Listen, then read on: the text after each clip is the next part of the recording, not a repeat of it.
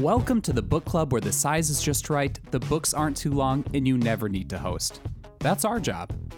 We bring best-selling and award-winning writers of every genre to Twin Cities metro area libraries to share their stories, discuss their work, and answer those burning questions you've always wanted to ask your favorite authors. This is a book club where we don't have to argue about what the author meant. They can tell us. The book club that doesn't require a clean house or wine and cheese. And in this book club, if you haven't read the book, it's all right. Although, we hope you'll be inspired to pick it up next time you're in the library. I'm your co-host, Slade Kemet, and you can consider the book club rewritten because this is Club Book.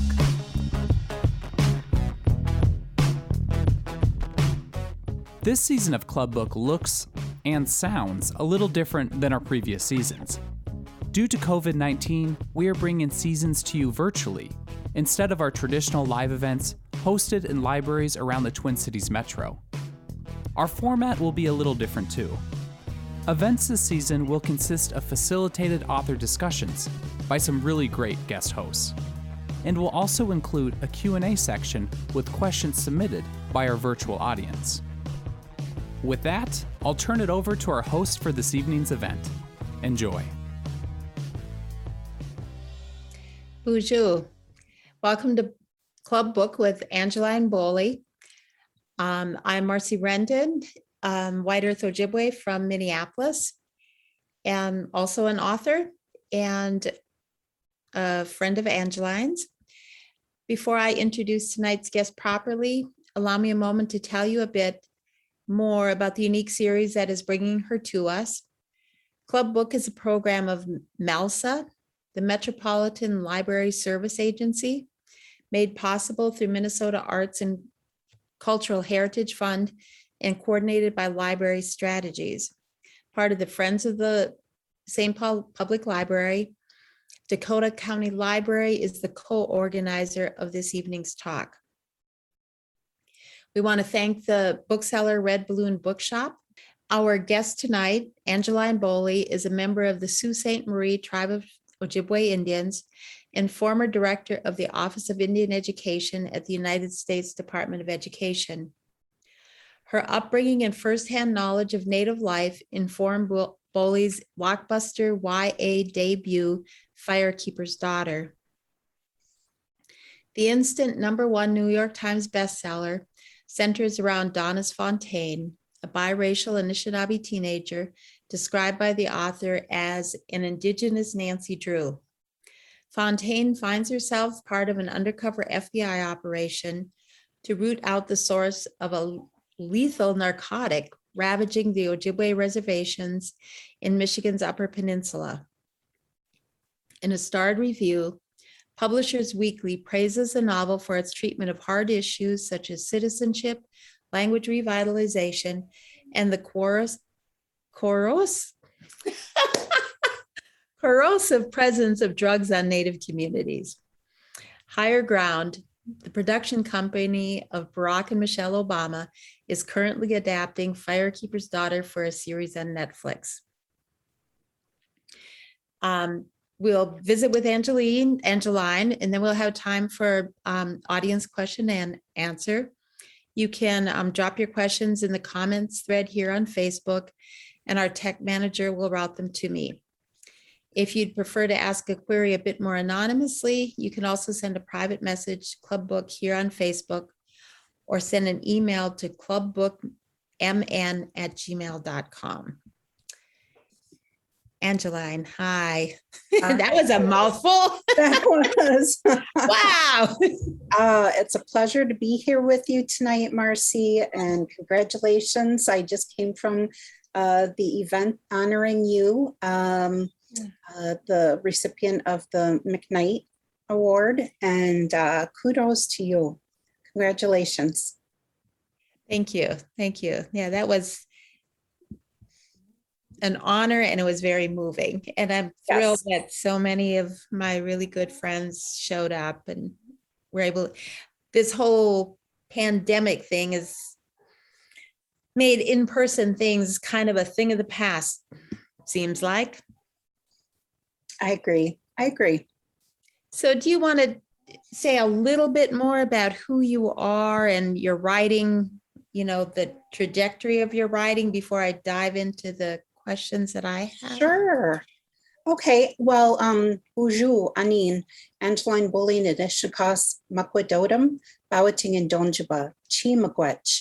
Hello, everyone. I'm Angeline Bully, Bear Clan, and I am from Sault Ste. Marie and Sugar Island in Michigan's Upper Peninsula. And it's an honor to be here with you today. I'm going to start with a very short reading, probably about 2 minutes, 3 minutes tops. I like to start this, it's chapter 2, it's the beginning of chapter 2. And I like it because of the interaction with that Donis has and the love she has for her best friend Lily and Granny June, Lily's Granny June.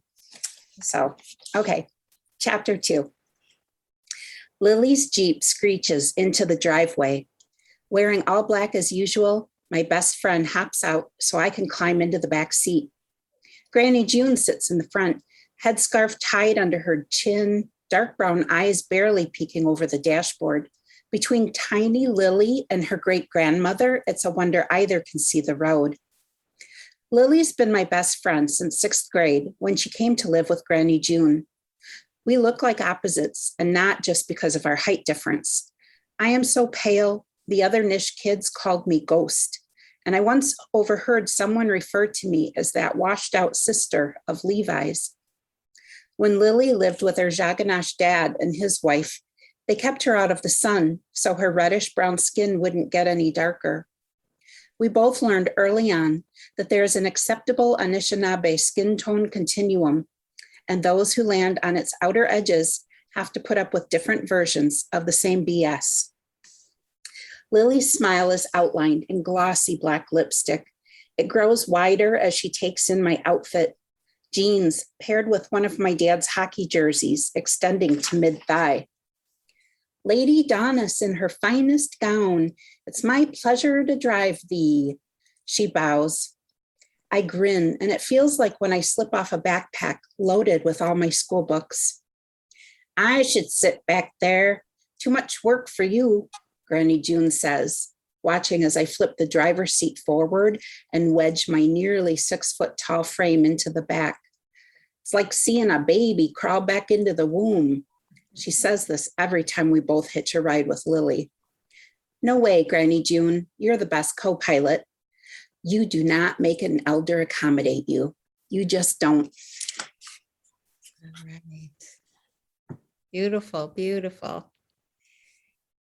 So in your author's notes, you say, it is paramount to share and celebrate what justice and healing looks like in a tribal community.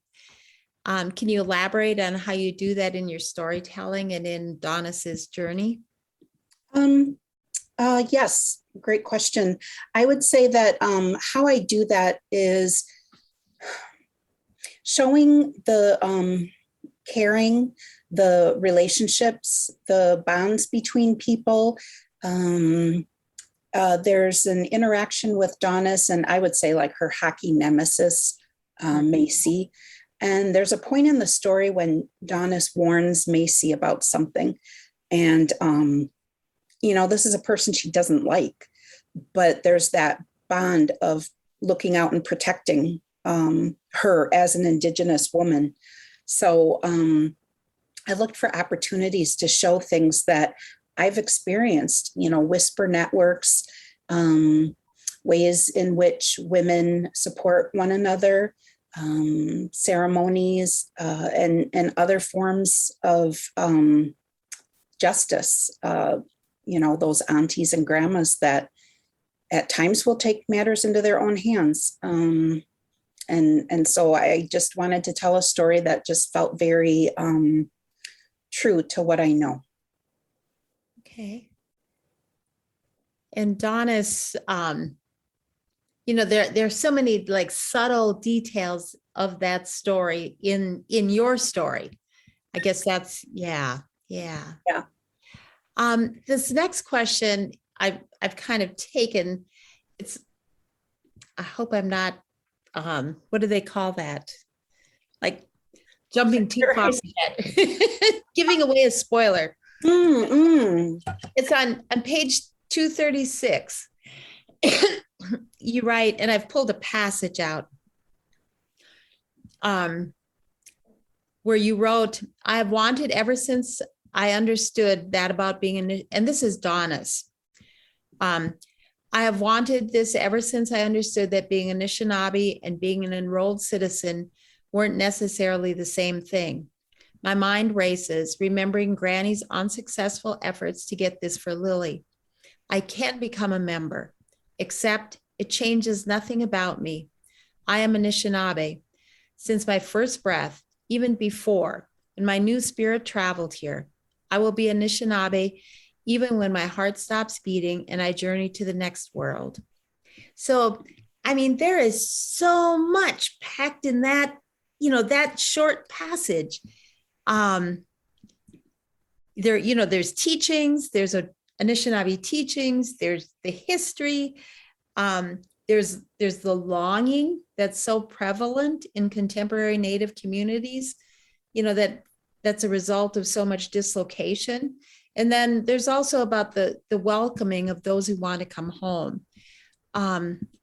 It's like, how did you all get that into one little succinct piece? And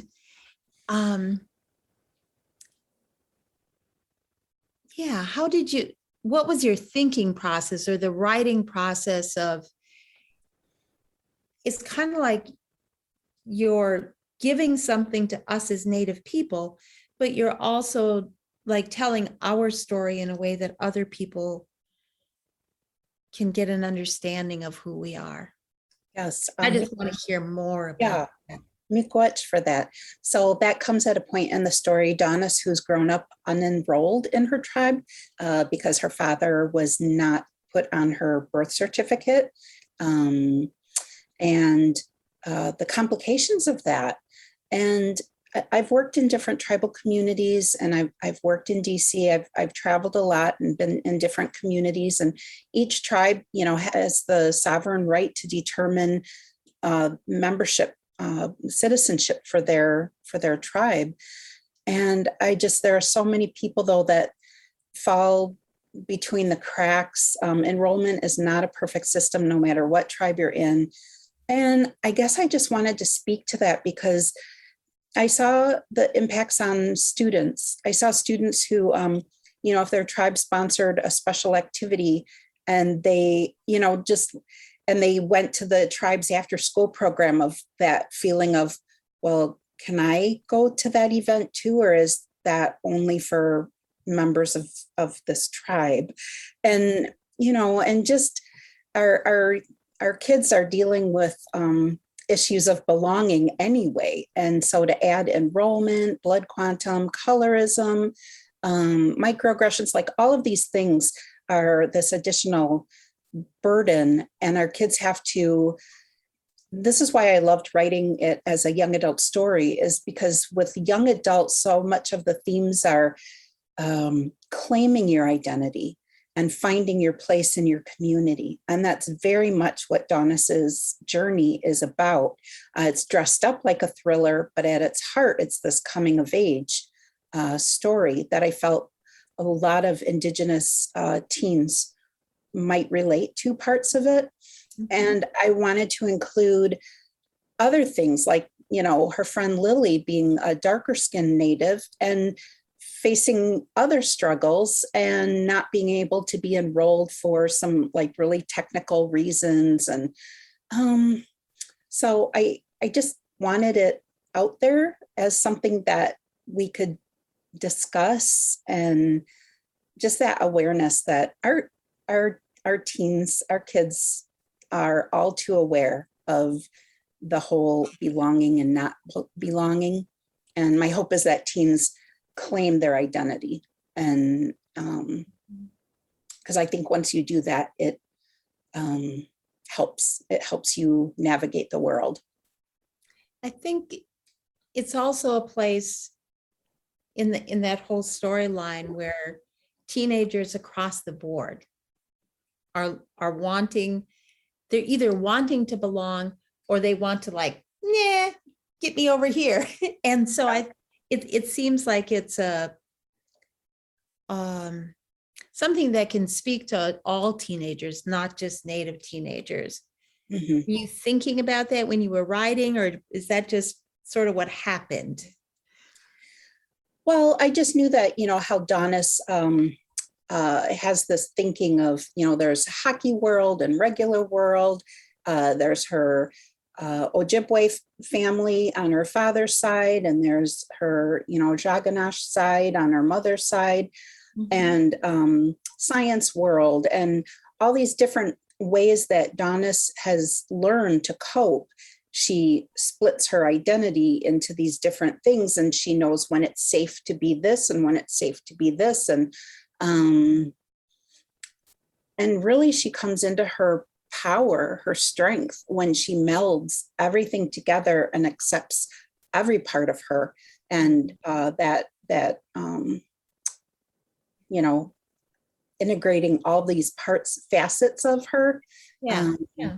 So yeah, I thought that would be a good journey for teens of any background to relate to. Okay. And like you said, this is a thriller. Wait, no, you said it's a coming of age story dressed up like a thriller. Okay. And so, which kind of brings me to this next question about your book covers some of the jurisdictional issues faced in Indian country. And I'm wondering if you could talk about that a bit, just the different jurisdictional issues. And I know that, like the stories about Donis and crime on the reservation and FBI involvement and undercover work. And I'm not sure, and I honestly think that most people don't know anything really about the difficulties of not just difficulties, that's the wrong word. These obstacles to justice. Yes. That impact our communities in ways that most people don't know about or aren't aware of, that whether or not the perpetrator is Native, whether or not the victim is Native, whether or not it happens on federal land or tribal land, and whether it happens off. And a lot of our tribes have, that checkerboard jurisdiction where the tribe owns this part of land, they own this part of land, they own this, but they don't own it all contiguous. And so, in the case of the crime, one of the crimes that happens in the story, it's a matter of the crime happened at the tribal hotel. And because of that, the federal government has jurisdiction over whether or not to prosecute. And that's why so many of our community members do not get justice. They do not get their day in court. And my book talks a little bit about the other ways that we try to get justice. And other books like David Heska Wandley Waden, his Winter Counts, I believe, also talks about this like vigilante type system. And, these things come up because justice denied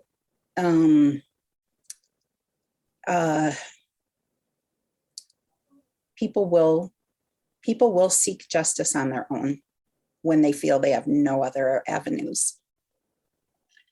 So the book is a YA novel. And so I'm just wondering how much research and what kind of research did you have to do in order to get this information across to those readers? Yeah. I mean, that's a big jump in my mind as a writer, Yeah. Well, I had some really good connections throughout Indian country. One of my best sources was a retired FBI agent named Walt Lamar. And, he's Blackfeet. And once we established trust, like I could ask him anything, and he's so forthcoming with, he's got so many interesting stories. He needs to write a book.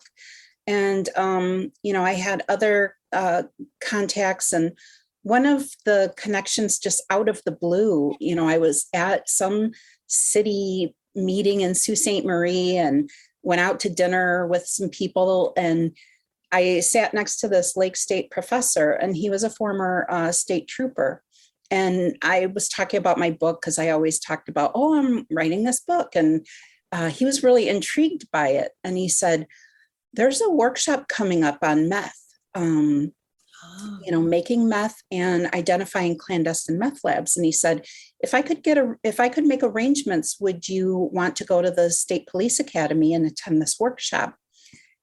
I mean, I was like, of course I will. I would gladly burn 8 hours of vacation leave to hightail it down to Lansing and go to this. And so, yeah, just exhaustive research. That's, I mean, when you're a writer and you get down those, we call them rabbit holes, you're on the internet and you're looking for this, and then you end up knowing so much about things that might not even make it into the book, but it's all part of the process. So do you have a particular thing that didn't get into the book that you thought, I wanted that in there and then couldn't get it in? Oh gosh. I'd really be hard pressed to think of something that didn't. There were some things about the language that I just, that I edited out. So about the Ojibwe language. Mm-hmm. And why did you edit them out? I think it was like in the story, I was pushing 500 pages. And so there were things that I was looking to streamline. But I feel very good about the Anishinaabe that is included in the story. I purposely did not have a glossary. I did that because I wrote the story in first person present tense point of view. The reader is inside Donnis's head as things are happening. And because she knows her language and cultural teachings, thanks to Aunt Teddy and other firekeeper relatives, our language is just how she views the world. And so, that's why I didn't italicize, because it's not a foreign language. And I didn't want a glossary. I just thought if I did a good enough job as a writer, that the reader would be able to glean the meanings of things. Mm-hmm. I will say one thing I wish I had done, and I could still do it, is I'd love to do a bookmark and have like a Anishinaabe pronunciation guide to help people. And so I'll work on that and send that out, like people on my author newsletter list. Okay. And where did the character Donnis come from? Like, how did she arrive for you? Different writers have different ways of getting at. Yeah. Originally, she started out a lot like me, light-skinned Ojibwe girl. And then the more drafts that I got into it, I guess the stronger she became and the more independent she was of me. And so she's better in science and math than I could ever be. And I've never played hockey a day in my life. And so it was just that confidence that her character really spoke to me. And I was confident that she could be very different from me, and I could still write her experience. So yeah, that's, yep. So I know that I've heard you talk before, and I've read a couple interviews and where you said that you have been working on this story since high school, or that's when the idea first came to you. So maybe do you want to talk about that a bit? Well, I was 18 and I was a senior in high school. And one of my friends went to a nearby school, high school. She told me about a new guy senior year. She thought he was my type. It turned out he was not. He didn't play sports and he hung out with all the partiers. Well, flash forward right before graduation, evidently there was a drug bust, and it turned out that that new guy had been an undercover cop. And they had a school assembly, and he spoke to the students and said, like what he had done. And I remembered thinking, what if we had met? What if we'd liked each other? And then I thought, what if it wasn't that he liked me, but that he needed my help? And then the idea that stayed with me was, why would an undercover drug investigation need the help of an ordinary Ojibwe girl? And, then I graduated high school. I went on to college. I ended up working for different tribal communities, and I always worked with teens.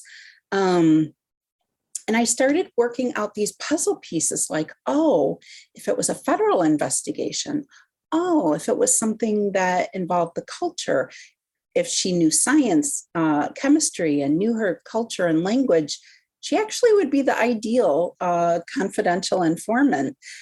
And then what complications would that be for her as an Indigenous person to be helping with this type of an investigation? So, her distrust from the get-go about this. So yeah, that's how it started. Even though I didn't start writing until I was 44, those years between 18 and 44, I was still creating the story, even though I wasn't writing it. Yeah. And I think people think that writing a story is time in front of time on the keyboard. And it's not. Creating a story, so much happens here. It happens, writing is actually the least of it. So, yeah. And while you were working these things out in your mind, were you taking notes and like sticking them in a drawer, or were they just like in file cabinets in your brain? File cabinets in my brain. That's a good way to put it. Like, waiting for my son at hockey practice, dropping off my kids here or there. And I'd just be like thinking things through, and yeah. And is that the only story that you worked on in that time period, or were there other stories? This was it. No, this was it. Wow. And when I finished it at 54 and I got an agent and got published at 55, I'm now 56.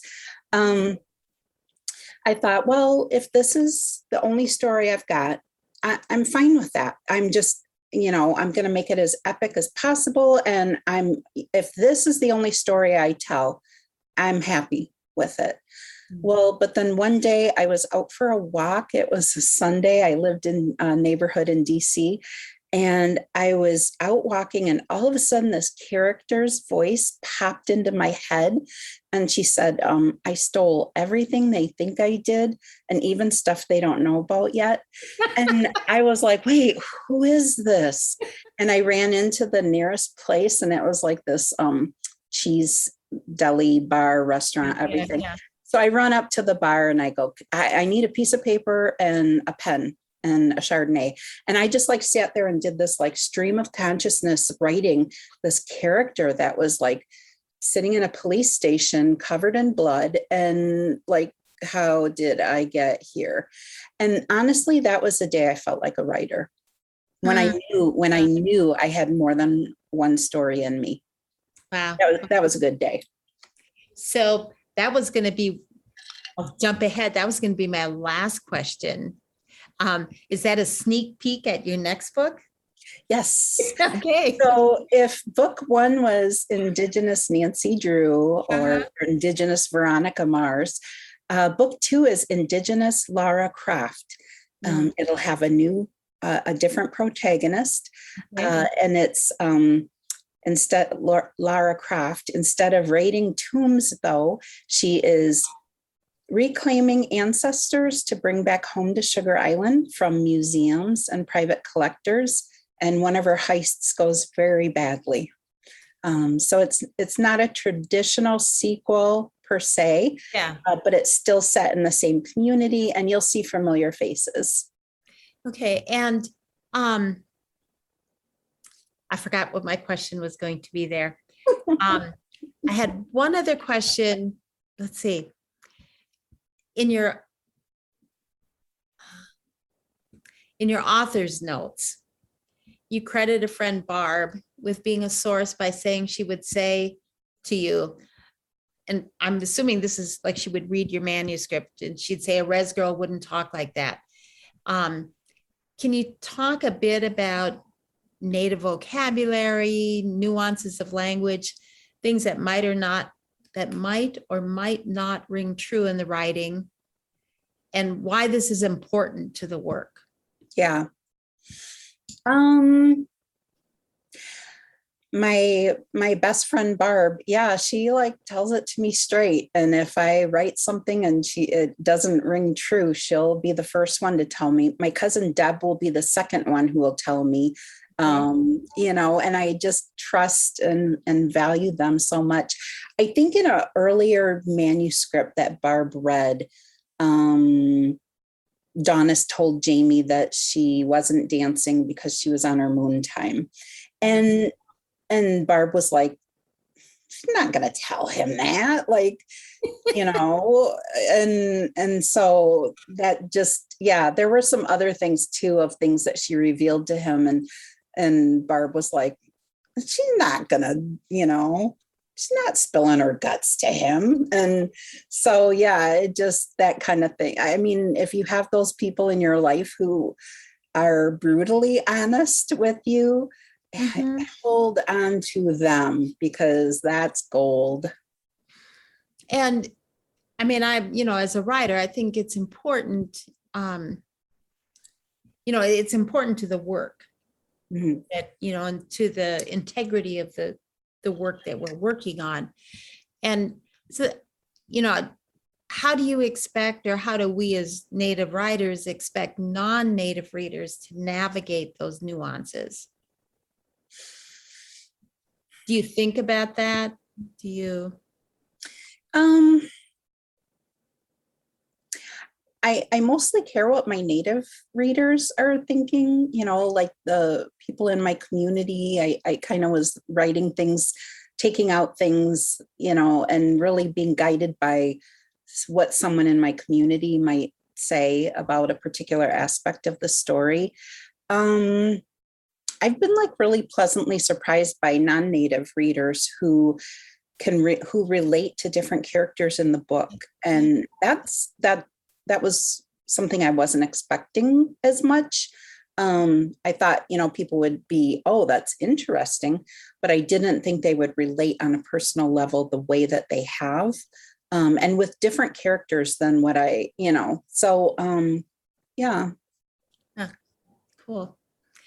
So we have some questions from the audience.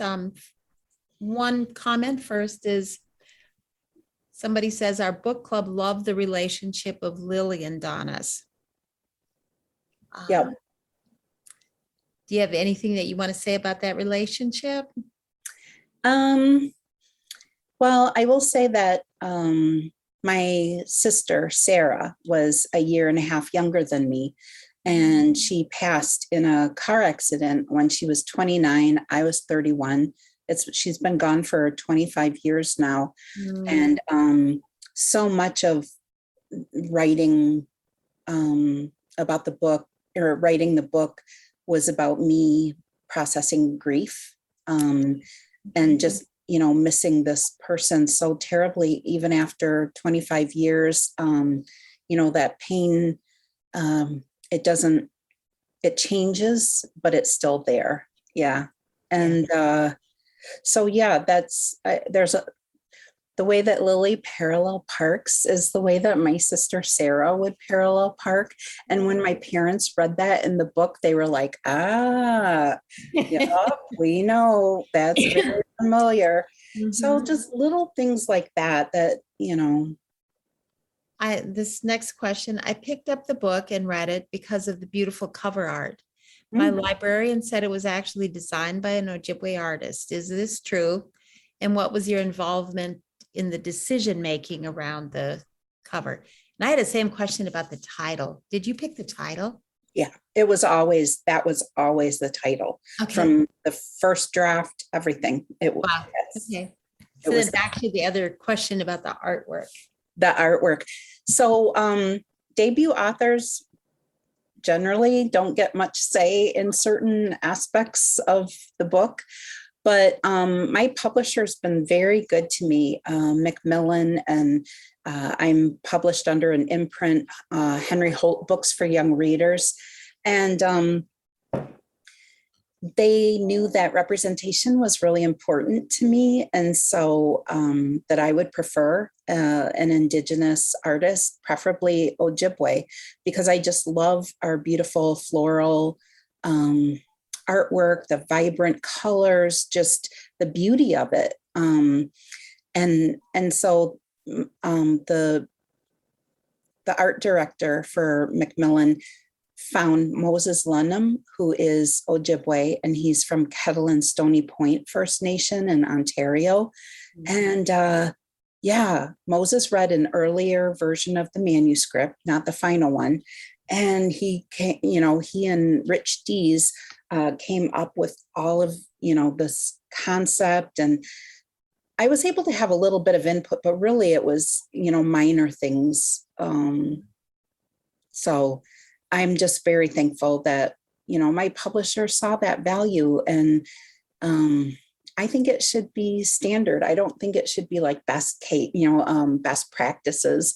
I think anytime a person is writing from their lived experience in their community, the importance of the art also being represented. And they also, I wanted an Indigenous narrator for the audiobook, and they were excited about that. And so my book is read by Isabella Starr LeBlanc, who is a stage actress from Minneapolis, and she is Dakota. And just her audition sample was incredible. Her Granny June, and her Donis sounded the way Donis sounds in my head. Okay. And I, right from the get-go. And then because she had a great Granny June voice, I was like, yep, that's her. So people can read the book and listen to it. Yes. And we worked really hard on the Anishinaabe the pronunciations. Mm-hmm. So if readers are struggling and really want to hear how the words are pronounced, the audio version, the audiobook is really wonderful. Cool. Another audience question: was there a true case where meth was hidden in hockey pucks? No, but there was a true case of a tribal judge being involved in protecting a family member's business enterprise. And there was also an actual case with a young man who felt that if there were going to be drug dealers selling to tribal members, a tribal member should be reaping the economic benefits of those dollars. And so that justification was helpful. Reading that case, it was really helpful to me to get into the mindset of how a young person might feel that way about justifying selling drugs, being involved with drug production in their community. Yeah. Another question: did you consider breaking the book into a series? This person says, would love to know more of Jamie's backstory and some of the other characters also. Well, I do have, books planned and envisioning different main characters. Jamie's story, I don't know if I could tell that as a young adult story. I think I need to tell that one as an adult book with flashbacks to his younger, because yeah, I that's how I would tell his story. He's got one. So And do you have like notebooks or note cards or what's the other? There's some word program where people keep notes on the side where you're yes, tracking all of this? yes, I do. I do. I keep track of my notes now. I do a much better job with research and note keeping, because for book one, I mean, over those 10 years, I'm still finding like scraps of paper. And it's like, oh, I meant to include that. Like, and so, yeah, I'm always coming across a slip of paper. So now I try to be more organized and keep my notes more organized and things like that. And did you have a college, like an MFA in creative writing? No, I think I had one creative writing class in college, but no, I was a psychology and business management major. And then my master's degree is in public administration, political science, rather than an MFA. And I kind of felt some imposter syndrome maybe until I realized that I was a storyteller and my training was as a grant writer. And when I realized that every grant that I wrote for any tribal community I worked for, whatever my job title was, I also wrote grants. And the ability to tell a compelling narrative about an issue in your community, why you need the grant money, how you're going to address it, how you know you'll be successful. And to do that in 35 pages, or 40 pages or less, that's a skill. And once I thought about my ability to write, and I felt validated that my training was different from other writers, but it was no less valid, that helped me get over any, feeling of missing out on an MFA. It is so wonderful to have a book in which young Anishinaabe women can see themselves as strong, loving, and culturally aware.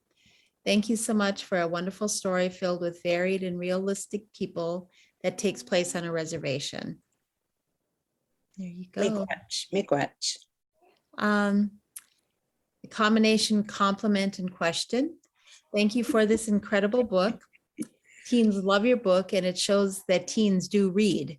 My question: we are having a watershed moment right now for Indigenous and Native representation in books, TV, and media. What are your hopes and dreams for Native visibility and awareness in a broader sense throughout the country? I think Standing Rock, I think, changed things. The Dakota Access Pipeline protests, I think, brought more visibility than ever before for Native communities and Native people. And I think that young adult literature, just there are so many outstanding Native authors that publishing is paying attention to. We've always had incredible storytellers and authors. They just weren't necessarily getting, the deals or getting noticed. I really hope that, a book like mine might spark interest in people of, well, that's one tribe, that's one story. There's so many other stories. And so I just hope that people want more and realize the differences between communities. Like Tommy Orange's book, There really shed a light on the urban Indian experience that people previously had not, thought about that. My book features a tribe that is doing well economically. They have a prosperous gaming casino, and they give per capita payments to members. And that story had not been out there. So I think the more wonderful stories that are out there, we get to see different nuances, and because there can be no one great Native American story, because we are not a monolith. And we have so much diversity within our communities that, the answer is more stories, not looking for one singular voice. There's what, 500 some different tribes? 574 at last count. Yep. Different languages, different ceremony, different history, ceremony. Yeah. Mhm. Let's see. A few questions about language. Would you speak about your own language learning? Like, is English or Ojibwe your first language? And then this person writes, the written form looks so daunting. Are Ojibwe children instructed in the written form? No. Ojibwe is best learned oral, just hearing it. It's so beautiful when you hear a fluent speaker and just the cadences and that beauty. So my dad was a first language speaker. He was raised by his great grandmother. And so he grew up like his first few years, primarily speaking only the language. And, growing up in Sault Ste. Marie in the 1940s and 50s as a darker skinned Ojibwe man, it was rough. And so he joined the Navy. He met my mom, who's not Native. And he made a decision not to teach us the language. And he's since, regretted it and wishes he could have a do-over. But he made a loving decision. And that helped me because I was angry. My kids went to a tribal school. And I had one in particular, one of my kids really picked up the language and would joke, like tell a joke in the language to the language teacher, Helen Roy. And I told my dad about it, and he was like, oh, that's so good. Keep the kids in the language. Keep that with them. And I had some resentment, like, I wish I had it to give to my kids. But once you learn more about, boarding school era and, all of the reasons why things were so difficult and how a person could come to that decision that to protect us, he thought that's what he was doing. So, so I love listening to it. I can generally tell what people are saying, but I'm so not confident in speaking it. I'm that generation that, hungers for it, but is really hesitant and shy to try to say words that, so.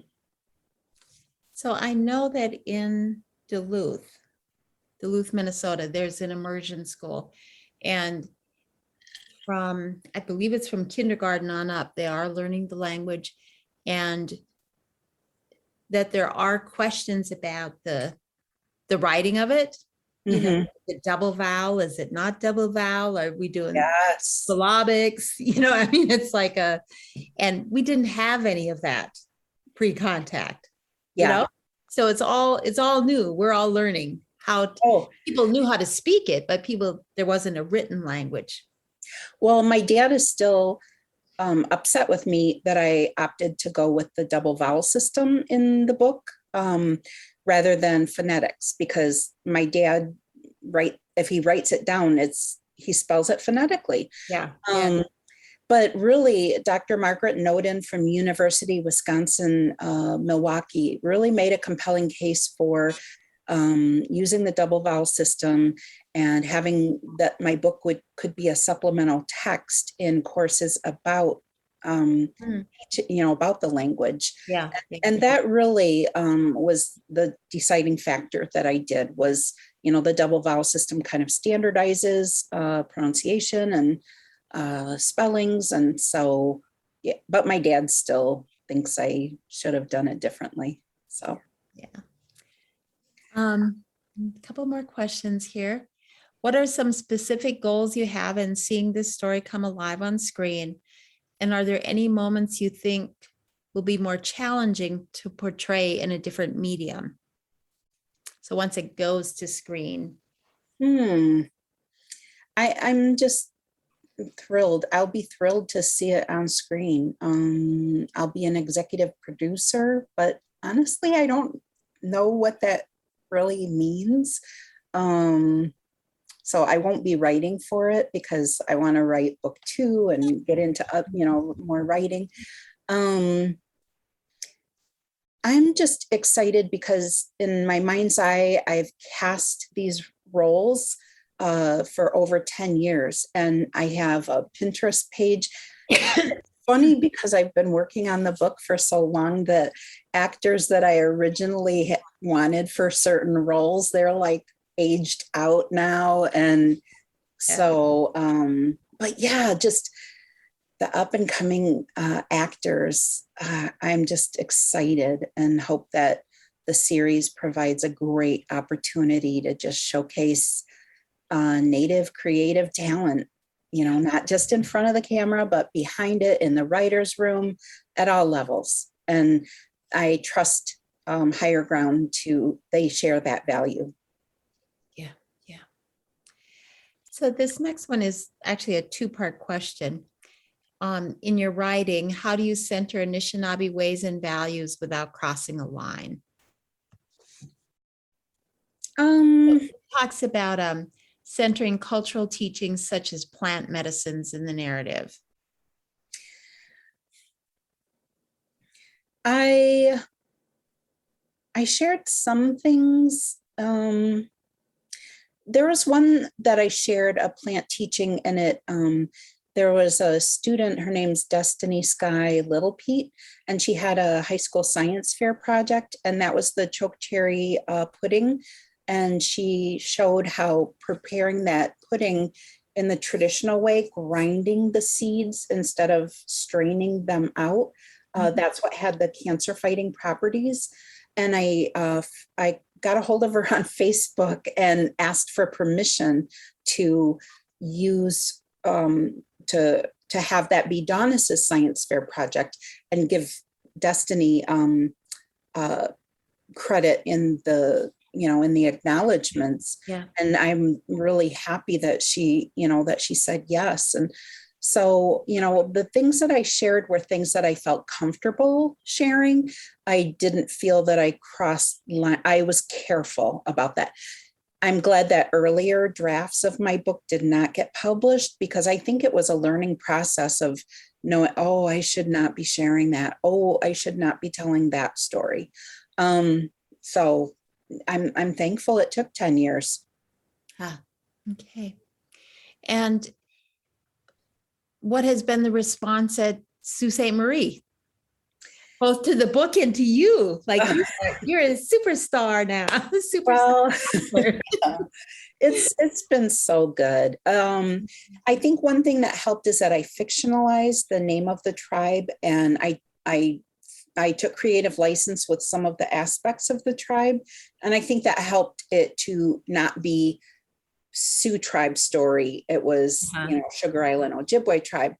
I think that helped because I didn't know how to tell a fictional story about my real tribe without it being a documentary or a statement that maybe I wasn't authorized to speak about my tribe in that way. So I took creative license with it, and I'm glad that I did.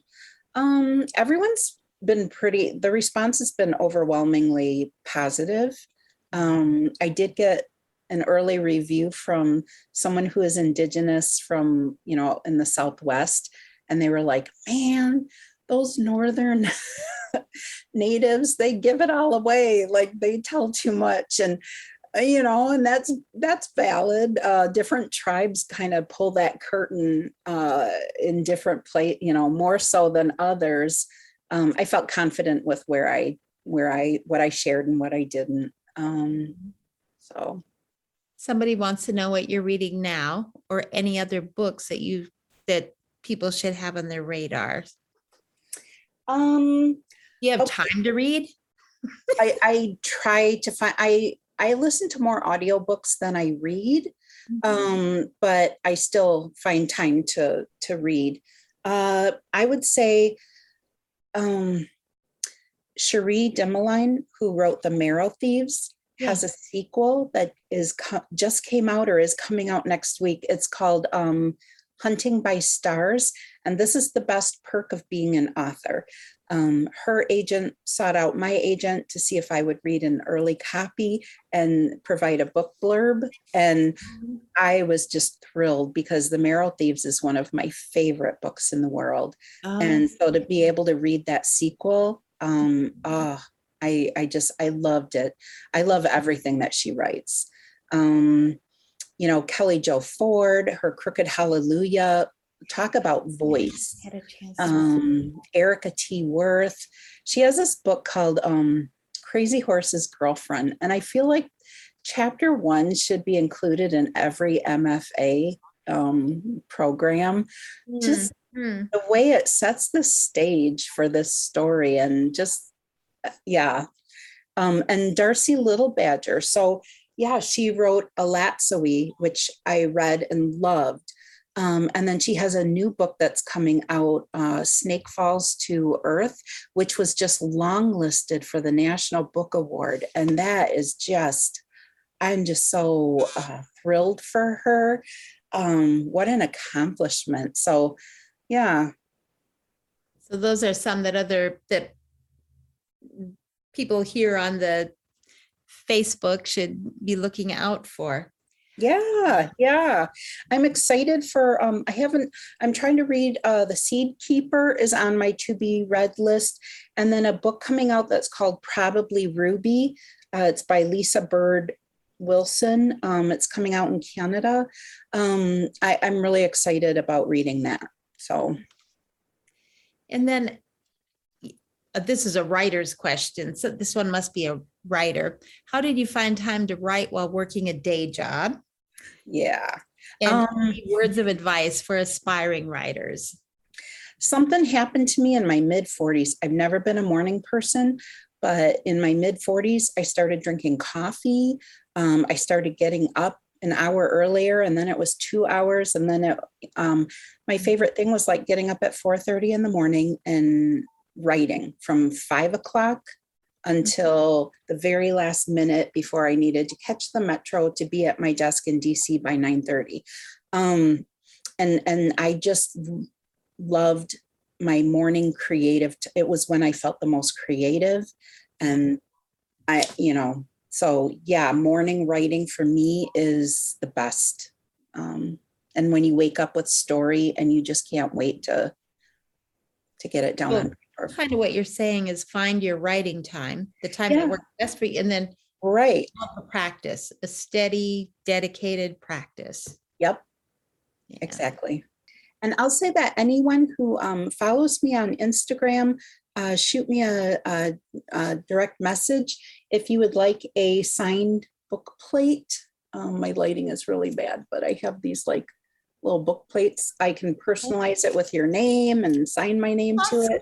Yeah. So, and I'm happy to do that. So if you want a signed book plate, just pop a message on Instagram and let me know your mailing address and any personalization. Okay. Any questions that we didn't ask that you were dying to answer? We Need Diverse Books was an important part of my journey to getting published. So I and their deadline for their mentorship program, I think will be at the end of October. So We Need Diverse Books is a nonprofit organization that believes every child should be seen in a book. And I did a year-long mentorship with a young adult author named Francisco Stork, and it was incredible. It really gave me a leg up when I went to look for an agent and then my publishing deal. That was really good exposure. So check out We Need Diverse Books. And I believe we're working on a fundraiser to set up a native a website or a program within We Need Diverse Books that's for Native creatives. Thank you all for coming so much. Thank you, Angeline. Great to see you.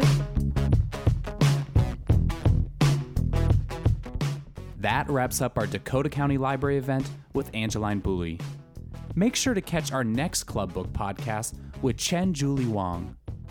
Chen Julie Wong is a prominent New York litigator and legal advocate for immigrants and people of color. She chronicles her own trials and traumas as the child of an undocumented Chinese family in the poignant and unflinching memoir, Beautiful Country, which hit shelves in September. Visit us online at clubbook.org for details on past and present seasons, sign up for our e-newsletter, check out our calendar, and so much more. Stay up to date with all of our events at our Club Book Facebook page. If you're on Twitter, find us using the handle ClubBookMN. And if you enjoy these free Club Book events and podcasts, remember to share them with your friends. They just may too. Thanks again to all those who make Club Book possible, including MELSA, Library Strategies, and Minnesota's Arts and Cultural Heritage Fund. Our sponsors include MinnPost and Red Balloon Bookshop, where you can purchase all the books featured in Club Book. Finally, a very special thank you to all the libraries hosting events this season. That's it for Club Book, the coolest club in town. We'll see you at the library.